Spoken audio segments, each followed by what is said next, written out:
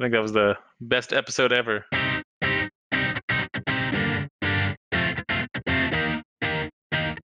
Welcome to 33 Tangents, a roundtable discussion covering a wide variety of topics from digital analytics to working remotely to current happenings in business and technology.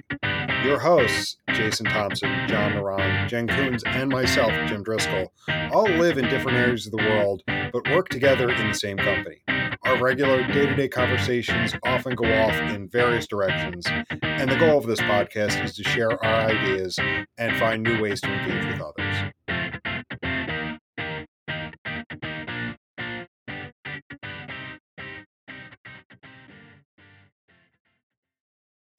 Hey, what's going on? My ghetto mic stand has finally broken. I might need to buy a fancy, nice one like yours. Go for it. My arm thing, whatever. The boom. The boom. Yeah. I'm telling you, this thing's great. It kind of hangs down, and some of those client calls I use the webcam for. It's a conversation starter because sometimes it's a wide shot and they can see the mic and the pop guard. What brand did you purchase? It's the Yeti. Oh, the Yeti boom. Well, I'm sorry about the company's the Blue. It's the Compass, the Compass boom arm. Yeah, this one was like $10, and it wasn't meant to work with the Yeti, so I've kind of rigged it together. Yeah, like it was the big gift Suzanne got me for Christmas. Like as Christmas getting closer, like she's like, "What do you want? What do you want?" I'm like, honestly, I want a really nice boom arm for the mic. Yeah. And it's great because it's also made it easier where I use the mic to for conference calls.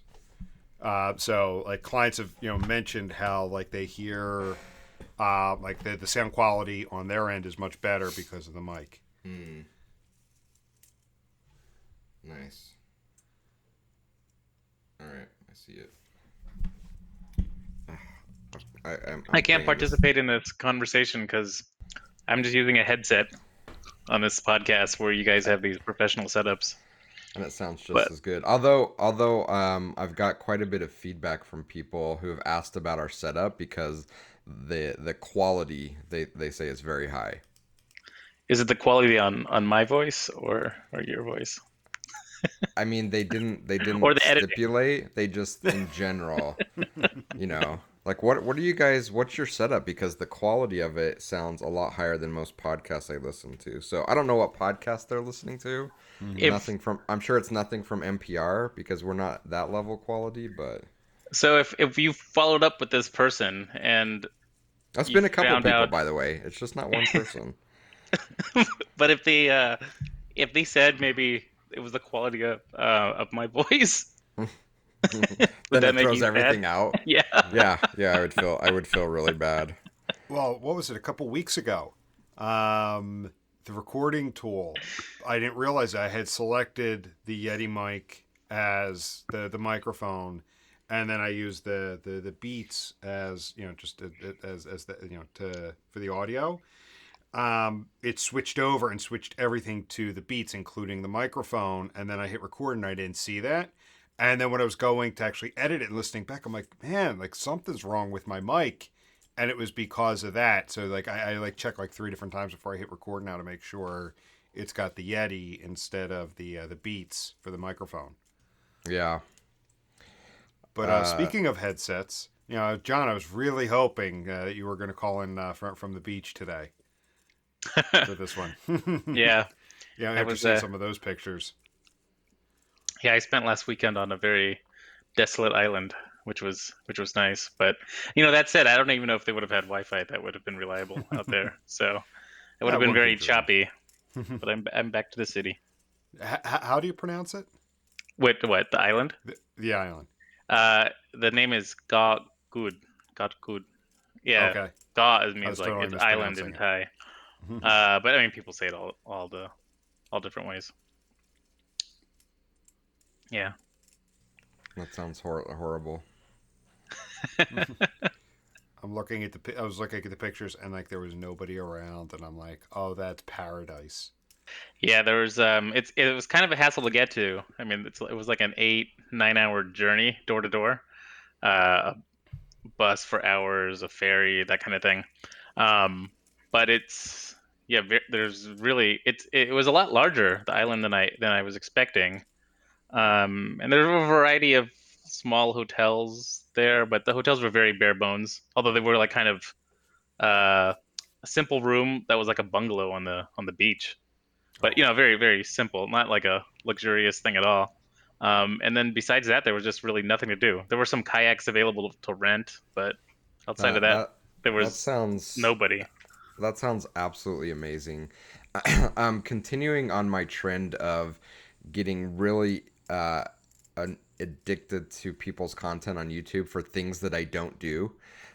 So starting very early, I was a follower of Gary Vaynerchuk's Wine Library TV from like the very early episodes, and I don't drink wine. But I would watch those religiously. Hmm. And over the years, I've developed an addiction to lots of content on things I don't do. One of my current ones is I follow a guy on YouTube called Stevo One Canevo. He's a pilot, Hmm. and he flies a lot of routes from like southern United States down into the Bahamas.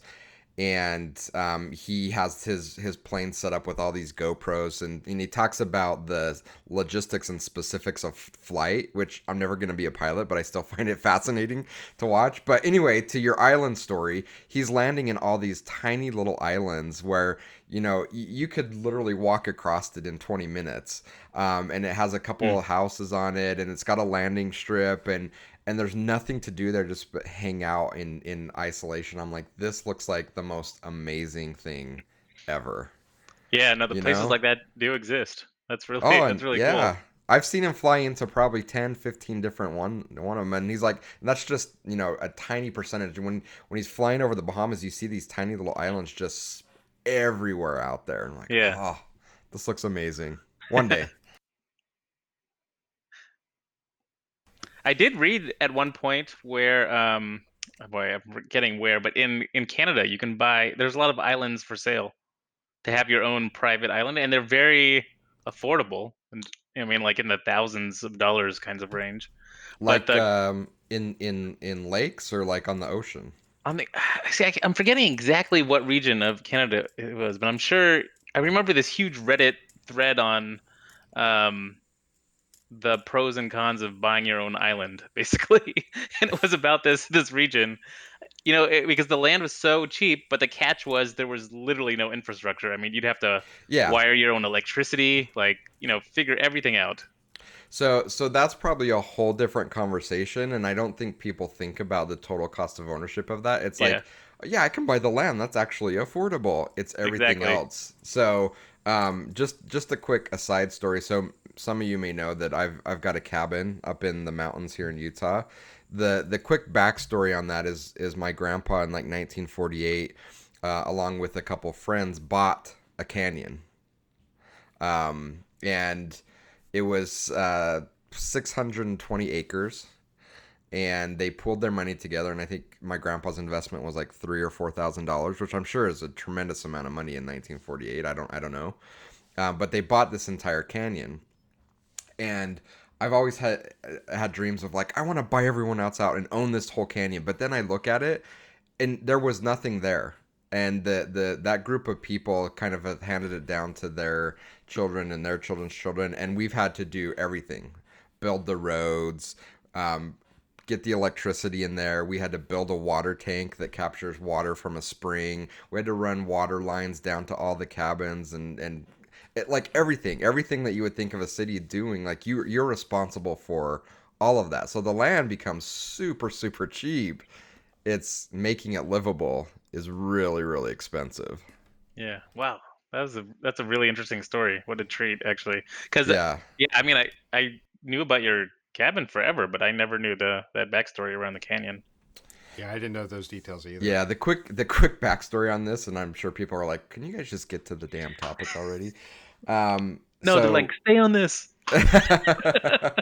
so I don't know why. I wish I would have asked my grandpa to go into more detail, but what I've gathered is that him and his friends wanted to be like Western Americans that go out and go hunting and do like the Western thing. They wanted to be a cowboy, you know, and they wanted to go deer hunting. And I don't know the kind of climate and landscape in the 40s, but my sense is that Italian Americans were not looked on all too favorably. And they weren't really invited to go hang out with the rest of the white trash hillbillies that went up into the hills and went deer hunting. And they felt really isolated. They wanted to be part of that group, and so they started kind of going off together, and they stumbled across this canyon and ended up buying it, and they made it into their like private hunting reserve. They built really, really what's the right word to say? It's got to sound better than cheap. Really, I don't know. Value oriented. They built some small hunting cabins out of block, cinder block, and the wives would go up there and cook polenta and cook, you know, some warm food while the boys were out in the hills hunting deer, and they'd come back and have their little hunting lodge there. And that was kind of the beginning of the canyon, and that led into me getting the land and building our cabin. So it does have a really cool backstory behind it. Wow. So there you go. Feel free to leave a that's really comment cool. if you'd like Jason to just continue with these stories, because they're really good. Yeah. And I can segue that, and we can use the beach to segue that as well. One of the things That was the that plan. one of the things that and I may be embarrassed to even admit this, but when I'm home, I love reading nonfiction. Just like I love watching documentary film, but there's something weird that happens when I go into the mountains. When I go to the cabin, and my grandpa and I, before he passed away, ended up collecting every Louis L'Amour book ever written and published, even the ones that he wrote under a pseudonym. So I have a library up there of all of these Louis L'Amour books, and they're cheesy. And some of them are just bad, but I don't know what it is about that environment, but I just love reading those old kind of spaghetti western type books when I'm up there, and it's not something I would typically read when I'm at home. So there's your segue, Jim. Yeah. I go back and forth between like fiction, nonfiction. I love like reading sports books, so like athlete memoirs. Those are always a lot of fun. But yeah, like this was a topic we'd kind of just thrown on the list to cover at some point as we got closer to summer. And then when I saw John's pictures over the weekend, I'm like, that's what we're going to talk about. Because you know, like during the winter, I always kind of get out of the habit of reading, but as soon as the summer comes around, and chances are this is going to be really the last summer for a little while where I'll actually be able to just sit on the beach and read. That being said, you know, I kind of wanted to talk about like, you know, what's on our summer reading list for this year, you know, and again, that doesn't need to be that specific. You know, I'll also kind of cover some, you know, recent books that we've read. This is some of the feedback we've gotten recently. I think Jason, you also mentioned this in the last one. Is you know, while you know our space, the 33 Sticks is focused in analytics.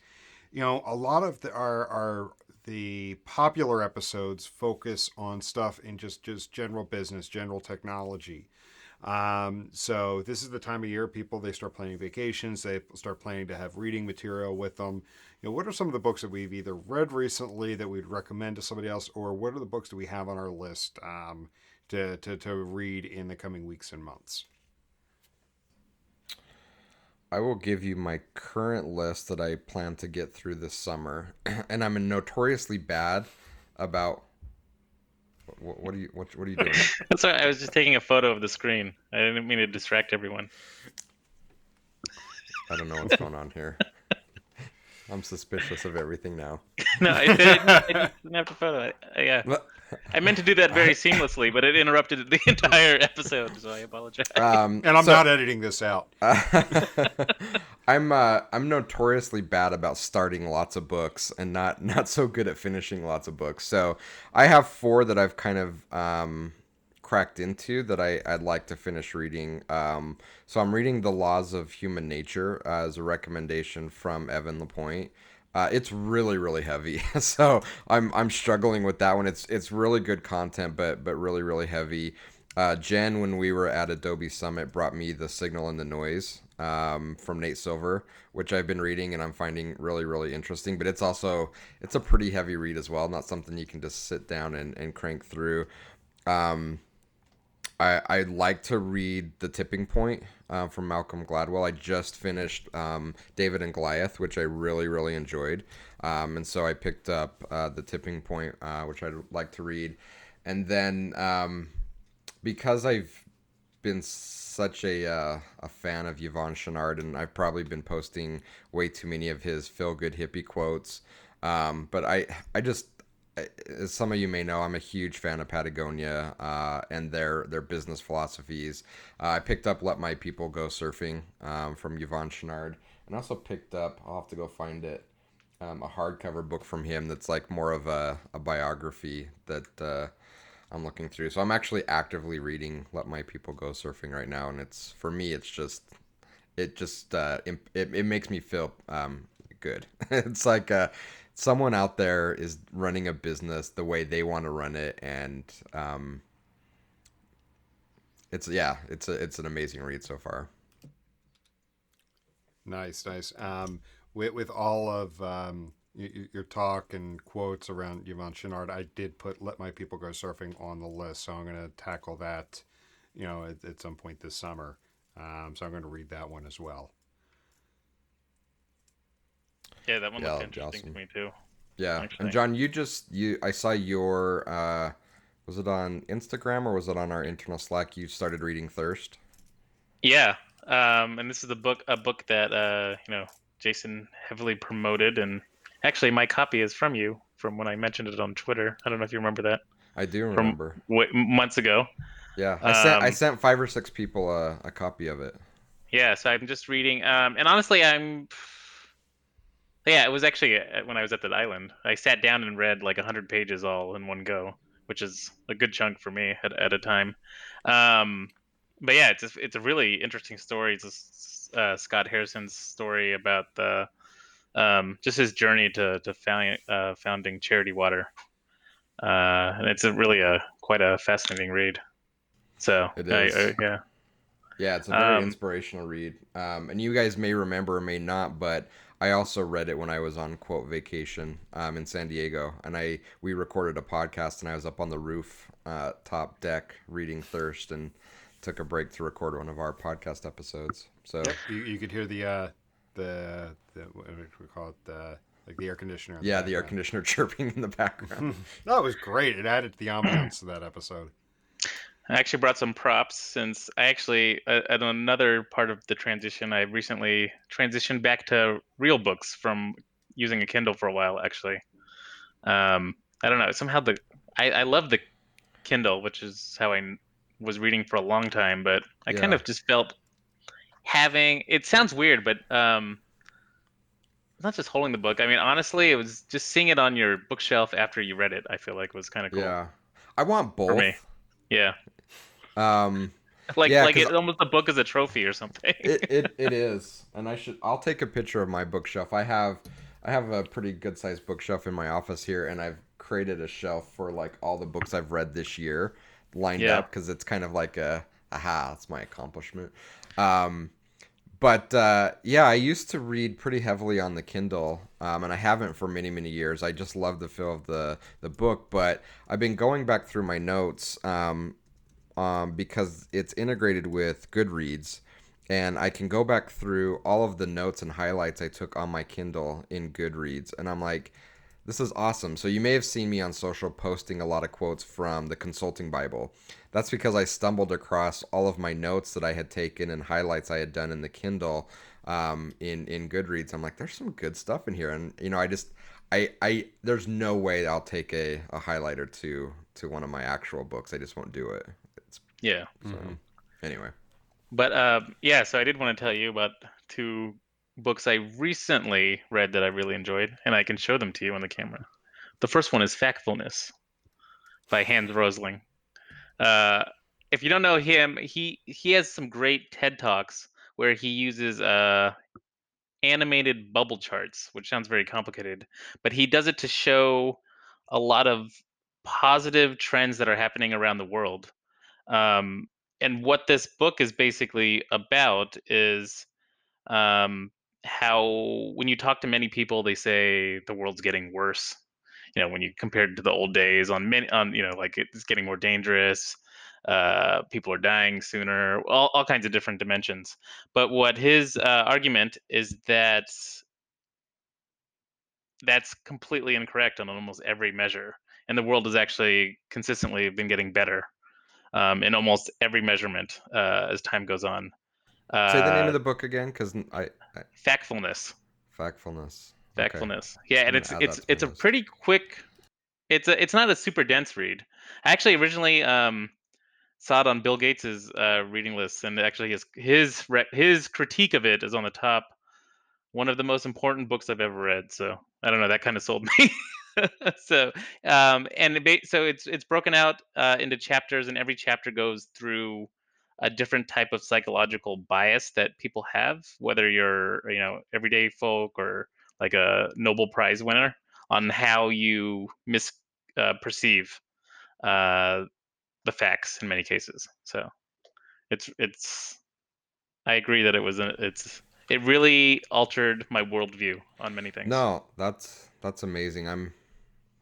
I am so bad at buying books, and every time like someone recommends or I see something, I like instantly go to Amazon because I can have it in 2 days. And now I have a backlog of like 80 books I need to read. I'm so bad at doing that, but There's that a sounds word like for that. is there I mean, it sounds so cliche, but lazy? there's like it's one of those things where there's a Japanese word for some Hmm. exact thing. And boy, one of us will Google it during the course of this podcast, but I can't remember what it is off the top of my head. Okay, Sorry, but yeah, the idea of Jim's gonna building go up find it. books before you're able to actually read them. So when Jim finds that term, that's me. But no, I love that idea, and I think it's something anecdotally that we've heard and we feel, but for whatever reason, I don't know if is it religion, is it news? Like there's some power out there that forces the negative worldview to Hmm. sell something that they're selling. Um, but if you take a step back and logically look at it, I think a lot of times the narrative is wrong. Jim found it. I'm not even going to try to pronounce that. I think it's pronounced Sundioko. Okay, Sundioku. Yeah. there you go. Thanks, Jim. That's me. I hope Jim didn't send me some Japanese word that's like means something completely different than I think it is, and Jim's playing a joke on me. Yeah. That's But awesome. yeah, no, so I really recommend that one. The other book that I recently read that I loved, which is kind of dense, but it's an amazing story, Sapiens: A Brief History of Humankind.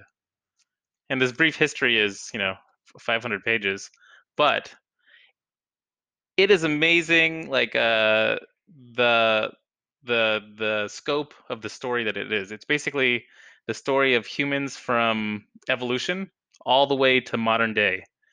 And he does it in like a very narrative type of story, which is, I don't know, I think like encompassing all of the civilization's history from every side, like in one story. It's like he's just a very extremely knowledgeable master storyteller. So for that reason, it's just like kind of it's like watching a movie of everything that ever happened on Earth. Like that's how I would describe it. That's amazing. So I have two questions now, but it also reminded me I do want to reread since you mentioned Bill Gates. I can't remember when this was published when I first read it. I want to say sometime in the 90s. Is The Road Ahead. Hmm. Um, I want to go back and reread that and see how things aligned with what he was talking about back then. And I think if I Hmm. remember right, it was a pretty quick read. So, side note. So, the two questions, and I think I've already forgot one of them.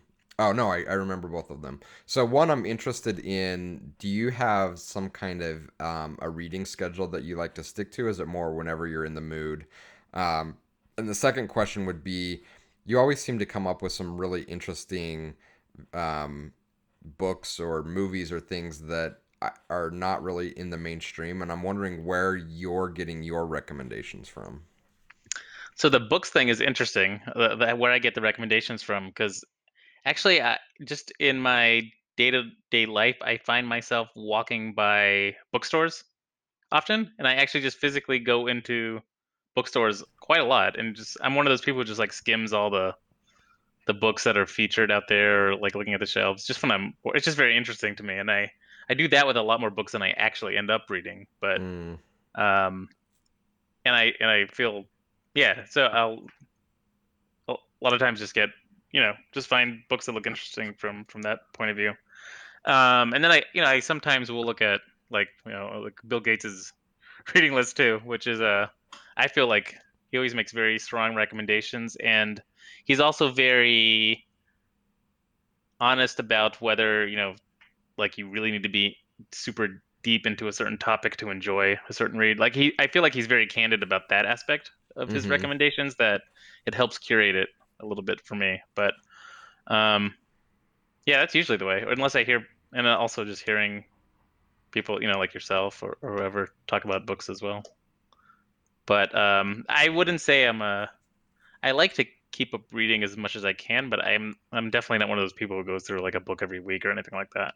Yeah. I don't want to set everyone's expectations incorrectly, but um But when I'm on my own uh private island in yeah. Thailand, I do read a book or two. So But and generally, and thanks to the flexibility of our schedule, though, in terms of when I read, I like to read in the morning, actually, for me, mm, which I know is not a luxury for everyone. It's usually the end of the day, but for me, it's kind of like the way I warm up my brain almost in the sure. morning. So that's Okay. what I do, and sometimes I get more addicted to it Yeah. time wise than others. But I don't set like a block of time, a predetermined block of time, or anything like that. Got it. Okay. I'm interested in it because I go through peaks and valleys, and I have tried the block of time thing because I've read other people's recommendations that it's a good way to set the habit, and rather than like number of pages or chapters, it's like just read for 20 or 30 minutes. And I've tried that and I've been really good at it. And sometimes I'll go weeks and weeks and weeks and then I miss a day or two. And then I find it's like been like 2 weeks since I picked up a book. So, I struggle with having a daily routine and maybe that's okay. Yeah, I've been thinking about that too because I go through those periods of being like a very voracious reader, and then just something comes along and everything changes. And yeah, it's been forever since I've read anything. And I remember hearing a few people talk about like what they call like the 52-week challenge, which is to read a book a week. So by the end of the year, you've read 52 books. Now, I don't know if I can necessarily do that, but one of the things I'm trying to get back into the habit of doing, which I was doing for a while, was, toward the end of the night, like John, unlike you, which you start off your day, I would kind of wind down my day by reading for an hour or so. So I'm trying to find a way to integrate that back in for at least 15, 20 minutes. Just reading something and then kind of shutting down the day instead of like ending the day watching TV or something like that. So I'm trying to get back into the habit. I'm hoping with the summer coming around, be able to do that. But one of the books I've recently read now, I mean, I will admit, my wife and I are suckers when it comes to the show Fixer Upper. We love that show. And one of the things is, I mean, I get it. It's a TV show, but they I come think I've across. seen one of those books lying around my house that you may mention. Go ahead. They seem like genuine people. So I read Chip Gaines's book, Capital Gains. Um, and in it, he comes across as just a genuine dude, and he gives his story of how he got to where he is. And the subtitle of the book is "Smart Things I've Done by Doing Stupid Stuff." And I mean, he's open about some of the crazy things he did, some of the risks he took, just getting started. And one of the things that I picked up on and kind of resonated with me was he was talking about like when he was in college. Um, he went to Baylor University, but it was like, college just wasn't for me. Like, people couldn't wait to get to class and was sitting in class. He goes, I'm daydreaming about going out and making money. And, he talks about looking outside and seeing the landscaper, and he's like, who's more free? The person who graduates with a 4-year degree and has to go to an office every day, or the guy who's outside cutting the lawn every day and is out in the sun and enjoying, the outside. I'm like, that's an interesting perspective on things. but overall, I thought it was a good book, and again, they come across as just pretty genuine people, and it's fun just hearing the story because everyone looks at them now with like their home decor empire. They're in the process of working with Discovery Network on an entire channel that they're going to produce content for. But he talks about the early days, and even like with the TV show, they really didn't start to get comfortable until like the fourth season of the TV show. And he's also someone that he values his freedom. So he talks about ending the TV show. He's like, we could have kept going, but I started to feel more and more caged by the TV show. I have to wear this shirt. I have to do this. I have to do that. He goes, I don't want to live my life that way. I want to kind of live things on my own terms. And again, I'm paraphrasing a bit. So that's one of the things I definitely enjoyed about that one. So Yeah. I mean, for me, that's one I would recommend to just about anybody. I think it's just a good read. Yeah, very cool. I don't think it's that one, but there's another one sitting around my house that I think I've seen. So, side note, is it weird and creepy that I want John to take the camera and give us a tour of his place? Not at all. Okay. He's not on camera right now, so he doesn't know what we're talking about. No, So, not at all. okay. Cool. All right. Welcome back. So there's that one, but then the next one I have up my list is actually one, Jason, that you sent me. It's been it's been sitting right over there to read. It's Never Split the Difference. I have to read that one next. Yeah, that one. I'm going to reread that one because I think I probably picked up about 10% of the techniques that he talks about there, and there's a couple that I use all the time. And I highly recommend that book to anyone, not just people that are in sales. We're all in sales, we're all selling something. And the techniques and the story and just the stories he talks about, just a quick background. He was hostage negotiator. He led a lot of the hostage negotiations for international kidnapping cases. And he talks through different cases, and then he uses those to talk through his techniques for negotiation. It's a fascinating read, and I think there's a lot of really tangible things you can pull out of that. So yeah, I'm looking forward to you reading that and sharing your feedback. Yep. So that is definitely next on the list, and then just a couple other things to mention. So like I mentioned, Let My People Go Surfing. I added that the other day to the list, and I just bought that. Based on some of the stuff that you've been posting, and then one going back to a recommendation from a while ago, which I started and then put down. I want to pick back up again. Is Why We Buy. John, that was a recommendation from you. Yeah. Mm-hmm. I recently saw there was Paco Underhill. Is that... Yeah, Paco Underhill, and it's basically. I recently saw that I didn't read it yet, but there was an updated version to the book that I originally recommended, updated for the internet era. I mean. I'm sure it's not updated to the minute, but at least within the last few years, because the original book predated any online behavior. But still very, very relevant. Yeah, definitely. Again, that book was all about he basically studied the way people shop in retail environments, and going from physical stores to techniques that he was making recommendations to retailers on how to design stores to better optimize shopping experiences or optimize revenue for the store, I should say.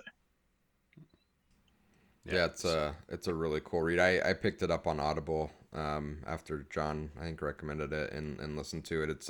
It's fascinating to hear him talk about physically being in the store, tracking things that we do in the digital world, thinking through like entering the store, going to a product detail page, picking up a product, adding it to the cart. I'm like, this is so fascinating. that he's drawing this whole kind of purchase funnel in the store. And this was this was back in I can't remember when he first started doing this, but this was a good time ago. Yeah. And I mean, I've talked to people. I'm like, the grocery store, like things aren't where they are by accident. And I'm not just talking about like the soda is all in this aisle and stacked this way. No, like, I mean, products that you don't think are necessarily related are all still together because at a deeper level they are, or it triggers some kind of purchase pattern. Like Yeah. they say, like if you're trying to eat better, stay out of the center of the grocery store. Well, first, don't go shopping hungry, but stay to the perimeter of the grocery store. That's where your meats, veggies, stuff that is not just loaded with sugar typically are. All of the unhealthy, the junk food, the snacks, candy, all of that is toward the center of the store. That's a common little trick. Yeah. My other, There's I Oh, was go going to ahead, say John. my other favorite along those lines in terms of how they do the merchandising is items that people are most likely to go to the store to the a supermarket to buy are I think eggs and milk. So Mm-hmm. those are always in the back of the store, never in the front, because the it will drive the most people to walk through an aisle where they will likely purchase something else. So it's a Yeah. way to increase their average basket size, basically. Yeah. And another good one too is about every year they completely switch up where everything is. Mm. And I've talked to like friends and family who are like, oh, they changed everything around. I don't know where anything's at. I'm like, it's on purpose because Hmm. you develop your pattern. Like when I go grocery shopping, I know the exact route I want to take, so I get exactly what I can get and get out. Like I mean, like I've done like a grocery trip like for several things we need like in 15 minutes because I know the exact route to go through, so I'm not constantly backtracking and I'm not distracted. They change everything around, which means you have to plan a whole new route through the store. So again, then something catches your eye that you weren't necessarily planning on buying. They Yeah. do it for people like you, basically. Exactly, and that's Yeah. why I Jim recognize why is they the do it. reason you should be mad that they switch up your grocery store. No, I Maybe it no, was I specifically just you that they did it for. um, no, I mean the reason why I recognize why they do it is because of that exact reason. I am trying to be. I don't go shopping. I go buying. I have a list on what I'm going to buy, and that's exactly what I'm getting. Um, and I know the exact route I'm going to take through it. It's my OCD. What can I say? So yeah, when they change it up, I'm like, yeah, it's because of people like me that don't buy more than they planned because they know they have their list, they know the route, and they just walk with blinders on. That's because grocery Yeah. stores make like 1 cent on the dollar. And any loss is going to take away from that. So they need all that upsells, Jim. You're making it so they can't be profitable. You got to buy that stuff. It's actually the downfall of the entire industry. is it is me, just one person. There's a It led the fascinating way to Amazon buying. there's a fascinating documentary that I wish I could find online. I've been looking for it for years. I want to say I first saw it on the History Channel. It's like a 30-minute mini documentary with the guy that designed the first convenience stores, and he talks through his strategy on why he put certain things in certain places in the convenience store. Very similar to the grocery store.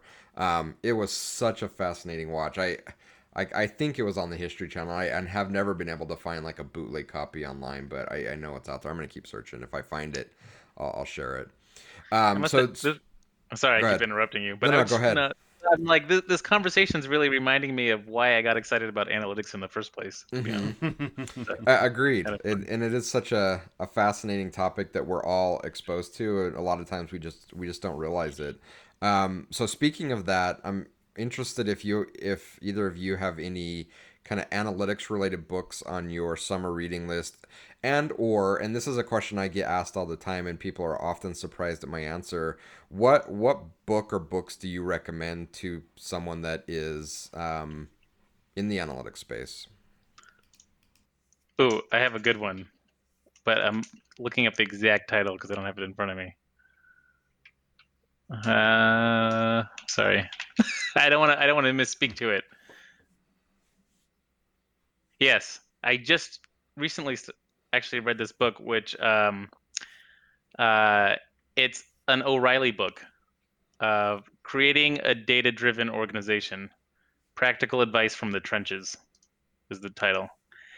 And I almost don't want to say it because anyone who reads and really um, absorbs this book will be able to do whatever we do. I think at the same level or beyond. So So I disagree. There's a fascinating conversation in the culinary world about a similar subject about no, top chefs that write cookbooks and those that don't. And those that do have the overwhelming belief that the recipes aren't what makes them what they are. true. That's a very valid point. Yes, Okay. but yeah. Well, so that aside, the content is very interesting for anyone who uh, is involved in an organization that wants to work towards ways of making the strategy more of a data-driven one. Just it talks about that kind of what's involved in that migration evolution. Give me the title one more time. I'm gonna throw it on my Amazon list. Uh, Creating a data-driven organization. It's an O'Reilly book. Yep. It's by Yeah, I Carl see it. Anderson. So yeah, and Carl Anderson was I'm not sure if he currently is still, but he was the director of data science for Warby Parker, basically. Ah, okay. So it's pretty, relatively relevant, modern in our industry. So Not a lot of reviews. There's not a lot of people that like reading the nerdy books that we like to read. always the problem. Yeah. Yeah. Jim, what about you?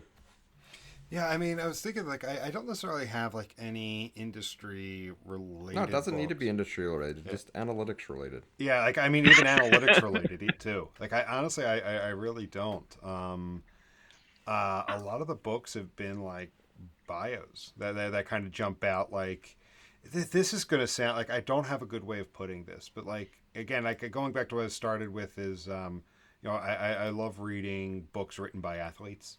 Mm-hmm. And because you pick up little things that they did to get to an elite level. So Nick Foles, who he was the quarterback that won the Super Bowl for the Eagles 2 years ago, a year and a half ago. He's now with the Jacksonville Jaguars. He wrote a book afterwards, and his book was about adversity. He was drafted by the Eagles and played really well. I just, I always thought he was a great quarterback, but got traded just because he got caught up in organizational changes and coaching changes. He got caught up in that and got traded, but then came back, and he had to kind of swallow his pride because he came back as a backup, but then got his chance to to play, and took them, and they won the Super Bowl. So just reading how he kept his ego in check, just little traits like that, the things like you can apply just generally throughout life. Another book I've read about a baseball player, he literally got one at bat and got hit in the head with a ball. And again, how his approach, but then how did he ultimately get to that point? Because I mean, he had just gotten called up, and how did he become like a top draft pick to a top prospect? Was he was talking about like his training regimen before he got hurt, and just the repetition again. So yeah, unfortunately, I don't have a good answer when it comes to analytics books. I try to pick, I have this habit of just picking up general life skills that I'm able to transition into what we do. Yeah. The repetition, the organization, and honestly, again, the Nick Foles book I thought was great because it just talks about dealing with adversity and dealing with organizational changes, and not getting too down on yourself, because I mean he was about to quit the NFL altogether after some of the things that happened. I dig it. My my recommendation, whenever I'm asked what is the most important book you've ever read, that applies to being an analyst, is Zen and the Art of Motorcycle Maintenance. And people are like, "What?" And I'm like, it's the book that I read that got me interested in analytics and thinking analytically, and I have probably read it 7 or 8 times now, and it's probably one of my top 3 books of all time. And I don't know if you guys reread books or anything, but what I've found is that it's never the same. Depending on where I'm at in my life or the experience I've added, the next time I read it, I get something completely different out of it. But it was such a good book to think about things analytically and how to think about things in a structured manner. So it's the number one book I always recommend when I'm asked like what's your top analytics book. It's that one.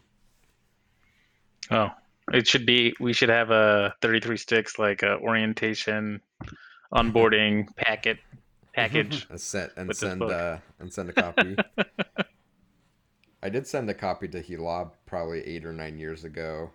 And when she was reading it, she was taking it with her everywhere she went. And I can't remember where she was one time, but she got comments from it in a couple places. And then maybe people should listen to my recommendations. Yeah. I recommended Choke to her, Chuck Palahniuk, who I'm a huge fan of, and he's creepy and eerie and all sorts of weird shit. So he wrote Fight Club. If you're not familiar with any of his other work. But he wrote a book called Survivor. I recommended Survivor to her, and she's been reading that and been dragging it around. I think she was at UCLA Medical Center or something, and one of the surgeons, her son broke his jaw skateboarding, and they were kind of doing a follow-up at UCLA, and I think the surgeon or something noticed she was reading that book. He's like, oh, no way, that's amazing. Like, you're reading that? And so they had this bonding moment over it, and she felt really cool. So, apparently I have good book recommendations sometimes. Survivor is if you want a crazy read. Have you guys read any Chuck Palahniuk stuff? He's crazy. But it's one of my obsessions that I don't admit too freely, but I'm really into his writing. This is a really good conversation. I was surprised. I honestly didn't have high expectations for the topic. Well, I was always the expecting this Demi one to be a Downer, quick and then one. at the end he's like, "Oh, this actually worked out okay." Yeah, I'm always a late adopter on these late things. believer on these things. But no, I just don't understand how podcasts work, I guess. No, none of us do. That's why the whole idea of our podcast was like we just get together and talk, and we're like, we should just record this. This is a pod. It's like Seinfeld. What'd you do today? That's an episode. Yeah. How's that an episode? It's on TV. I've been reading the most recent big trend in social media. I think actually came from Gary Vaynerchuk. Like he is where he was saying everything's moving to just true authenticity. It's not about the size of your net as much as like just being more authentic. So this podcast I'm all fits for right that. into that. Yeah. No, it is. That was one of our goals. Is we didn't want it to be overly polished and produced. We wanted it to be a reflection of us and really how we work. I mean, that's really essential to how we work is authentic. And so trying to overly polish and script a podcast really didn't fit our culture. Mm-hmm. That's what they're saying, because there's so many people that do seemingly perfect curation nowadays of things that there's really no room there anymore. Where like the new thing that really makes you stand out is just being authentic. It's like just going back to basics. I like it. I'm a fan. I am a fan. Well, we should do a follow-up where we talk about our favorite films and documentaries. Yes, I will put that on the list. Let's do that. And next John's week. going to be like, that's not going to be a good one. This topic is not going to work. It's not going to work at all. Oh, it's been a few weeks since Endgame came out, so we could possibly mention spoilers. Favorite films and documentaries. But too soon for Game of Thrones. I don't know. And like all of the stuff that you guys are talking about, I'm going to be like, I don't have no idea what you're talking about. Yeah. But seen no, that's any of actually these not a bad things. one. So I'll be able to go through, like the list, because I've got some documentaries every now and then that I'll rewatch on Netflix. And honestly, Jason, there's one, the Slow, which is the train ride in Norway. Would you be surprised if I told you I've watched it? I've watched it. I mean, I'll watch it like in 10 or 15 minute increments. Sometimes I put it on the background just as white noise. It is the coolest thing. It is awesome. It's It's a real time train ride between two cities. It's like 8 hours. Yeah. And it's great. It's great because, like, I think it was like 2 weeks ago, the baby just went settle down, and I just put that on TV, so there was just some kind of noise or whatnot, and boom, baby was out, and it was great. So that's on the list, and I'll make sure we bring that up. So yeah, let's talk about that next week. I was going to say, can I make a request to make it a little bit wider and just say Netflix recommendations? I like it. Documentary or not. Yes, let's do it. I think that would be a fun one. All right, cool. Yeah, because there's some really good stuff in there. Netflix recommendations. All right, perfect. We have our topic Cool. for next week. All right, this has been fun. This has been a lot of fun. Really good. Cool. So we'll go ahead and wrap up for now, and I will catch you guys later. Cool. I think that was the best episode ever. Agreed.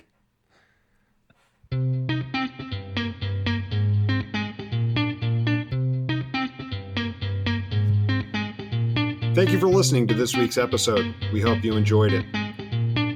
If you'd like to reach us, you could do so by emailing podcast@33sticks.com or on the web at www.33sticks.com. The 33 Tangents podcast is a production of 33 Sticks.